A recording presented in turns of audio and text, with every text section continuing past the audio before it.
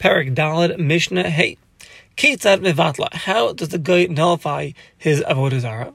Kata Rosh Azna, if he cuts off the Rosh Azna, the tip of the ear of the avodah zarah, or Rosh Chatma, tip of the nose, Rosh Etzpa, the tip of the finger, Shechisi B'mena Davar Ma, he removes something from the avodah zarah, or Pichsa, or he strikes it with a hammer on its face and he smashes the face. Even though when he smashes it, he may not have removed any part of the avodah. Nevertheless, in all of these scenarios, when he removes part of the avodah zarah or he smashes it in, and he did not remove anything, but now it's ruined, bitla, he nullifies it. When he does any of these actions, he is showing that he's no longer worshiping it. He's not worshiping it as avodah zarah. Therefore, it's batal from the din of avodah zarah, and Yisrael is permitted to have benefit from it. However, rakak bifana, if he spit before it, hishtin bifana, he urinated before it, gera, he dragged it in a scornful manner, vizarak, o zarak ba esatzoa, or he threw to it tzoa, kozman shali asa maisa begufa, as long as he did not do an actual action to the body of the avodah zarah, harizu eina betila, it will not be batal. Because it was a derech of those that worshipped avodah zarah to do these things because of their anger, and then afterwards the chosim did go back and worship it, as the pasuk says, "V'haya kiyerav of his katzef v'kila b'malkai b'elahav upana l'mala," and it says afterwards, "Ve'el eretz yabit," meaning she'af b'shekil, even though she'af b'shekila malko, even though he cursed his king Ve'elohav and his god, upanal mala l'shemayim mikumakam. Nevertheless, afterwards el eretz yabit, he retracts and he returns to worship the avodah zarah. So he has to actually do a physical action on the avodah zarah of removing a piece of it or damaging it. But just urinating in front of it, spitting by it, even dragging on the floor will not nullify it from being an avodah zarah, because he's angry at it, and later he'll return and worship it again.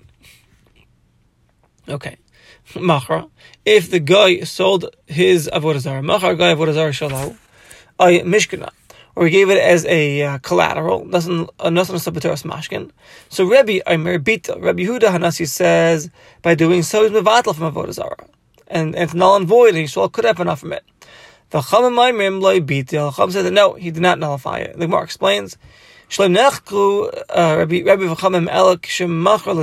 machlokas here of Rabbi and the Chachamim is when the guy sold it to a guy, and even to a tzeirif nachri, to a metalsmith guy. This the Chacham will hold he did not nullify it, because the guy thinks that the buyer, who's a guy, will also worship it, and therefore it's not batal. If he sold it to a Jewish metalsmith, so then everyone's going to agree that it's batal, because he knows that Yisrael will break it once he gets his hands on it. So therefore, in that case, everyone agrees that it's going to be batal. The machlokas of Rabbi Chacham is when he sold it to a guy. There, Rabbi is going to say it's going to be batal. Chacham say it's not going to be batal. And Mishnah Vav, avodah zarah shenichua ovda, an avodah zarah where its worshippers abandoned it. They left the city, they left the area, they're gone, and they're not returning. Shalom manas lach, so they're not returning. So b'shas shalom, if it's at a time of peace, muteres, the avodah zarah is not permitted b'hana, because since they left, and shahayil v'yatum makom mitoch yishav hadas, they left the place with peace of mind. They did not take their avodah zarah with them. Obviously, they're abandoning it, they're mevatel it, and therefore it's permitted b'hana. But b'shas b'chama, if when they abandoned their avodah zarah, it was a time of war, asura, then the avodah zarah is going to be asur b'hana, because maybe they only left it there because of all the confusion, the bahala of the war, and they're really going to come back, and therefore they never nullified it. However, if they were able to return and they did not return, so then yes, it's going to be batal, and Yisrael could have enough from it. Bimos yaos shal malachim. This is bimos yaos are avnei gazas, chiseled stones, hamatuknos bederach mehalich hamelach, that are set up on the road while the king travels. When the king passes that area, the king places his avodah zarah on these set stones, and then he bows down. He bows down. So these specific stones that are set up on the road for the kings to place their avodah zarahs on it, these stones are permitted b'hana. Meaning that these bimos yaos elu, they're not meant for avodah zarah. They're only meant for avodah zarah when the kings pass by. And sometimes the kings will leave this path and they'll take a different route.